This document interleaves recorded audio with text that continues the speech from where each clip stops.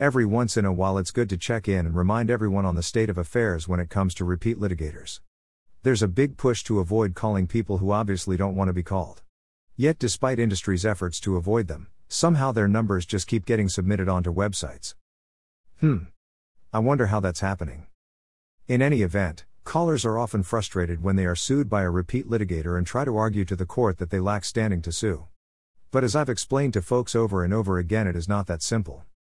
Stated simply, callers that move to dismiss a complaint on the grounds that a litigator has filed previous TCPA suits are just wasting their money.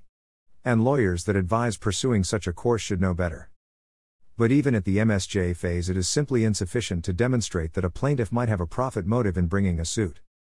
Rather, to get a manufactured lawsuit thrown out of court, you have to demonstrate, as my team did in the famous Stoops case, that the plaintiff was taking steps to affirmatively attract the calls. So, unfortunately, the recent ruling in Trim v. Maven Incorporated, case number 20CV03917 2022 U.S. Dist.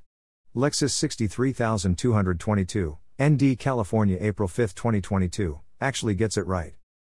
There the defendant moved for summary judgment because the plaintiff had filed 12 other previous suits and basically filed TCPA suits to make a living. But the court shrugged.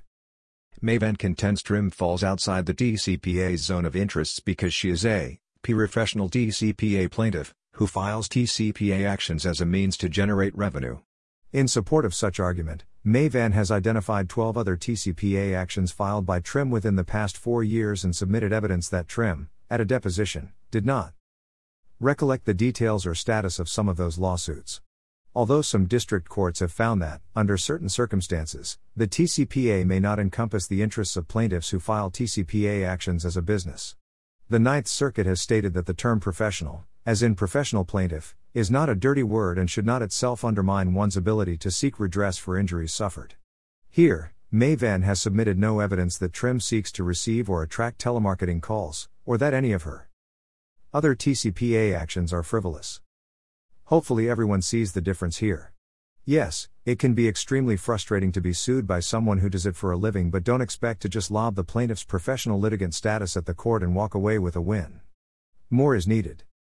Notably, the Trim court was also unmoved by the fact that the plaintiff never texted stop texts.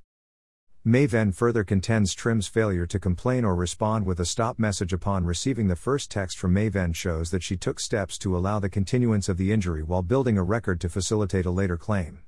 Such argument, however, misstates the injury required to bring a TCPA claim and assumes a failure to mitigate statutory damages where no such duty exists. I'm not so sure about this one. An intentional decision not to ask for calls to stop is, in fact, an affirmative step being made to attract calls. So an argument that a plaintiff lacks standing to pursue claims for calls or texts made after they knew they could have simply asked for calls to stop seems perfectly valid to me. But not according to the Trim court. Keep these standing principles in mind anytime you're squaring off against a repeat litigator. Or just avoid calling them in the first place.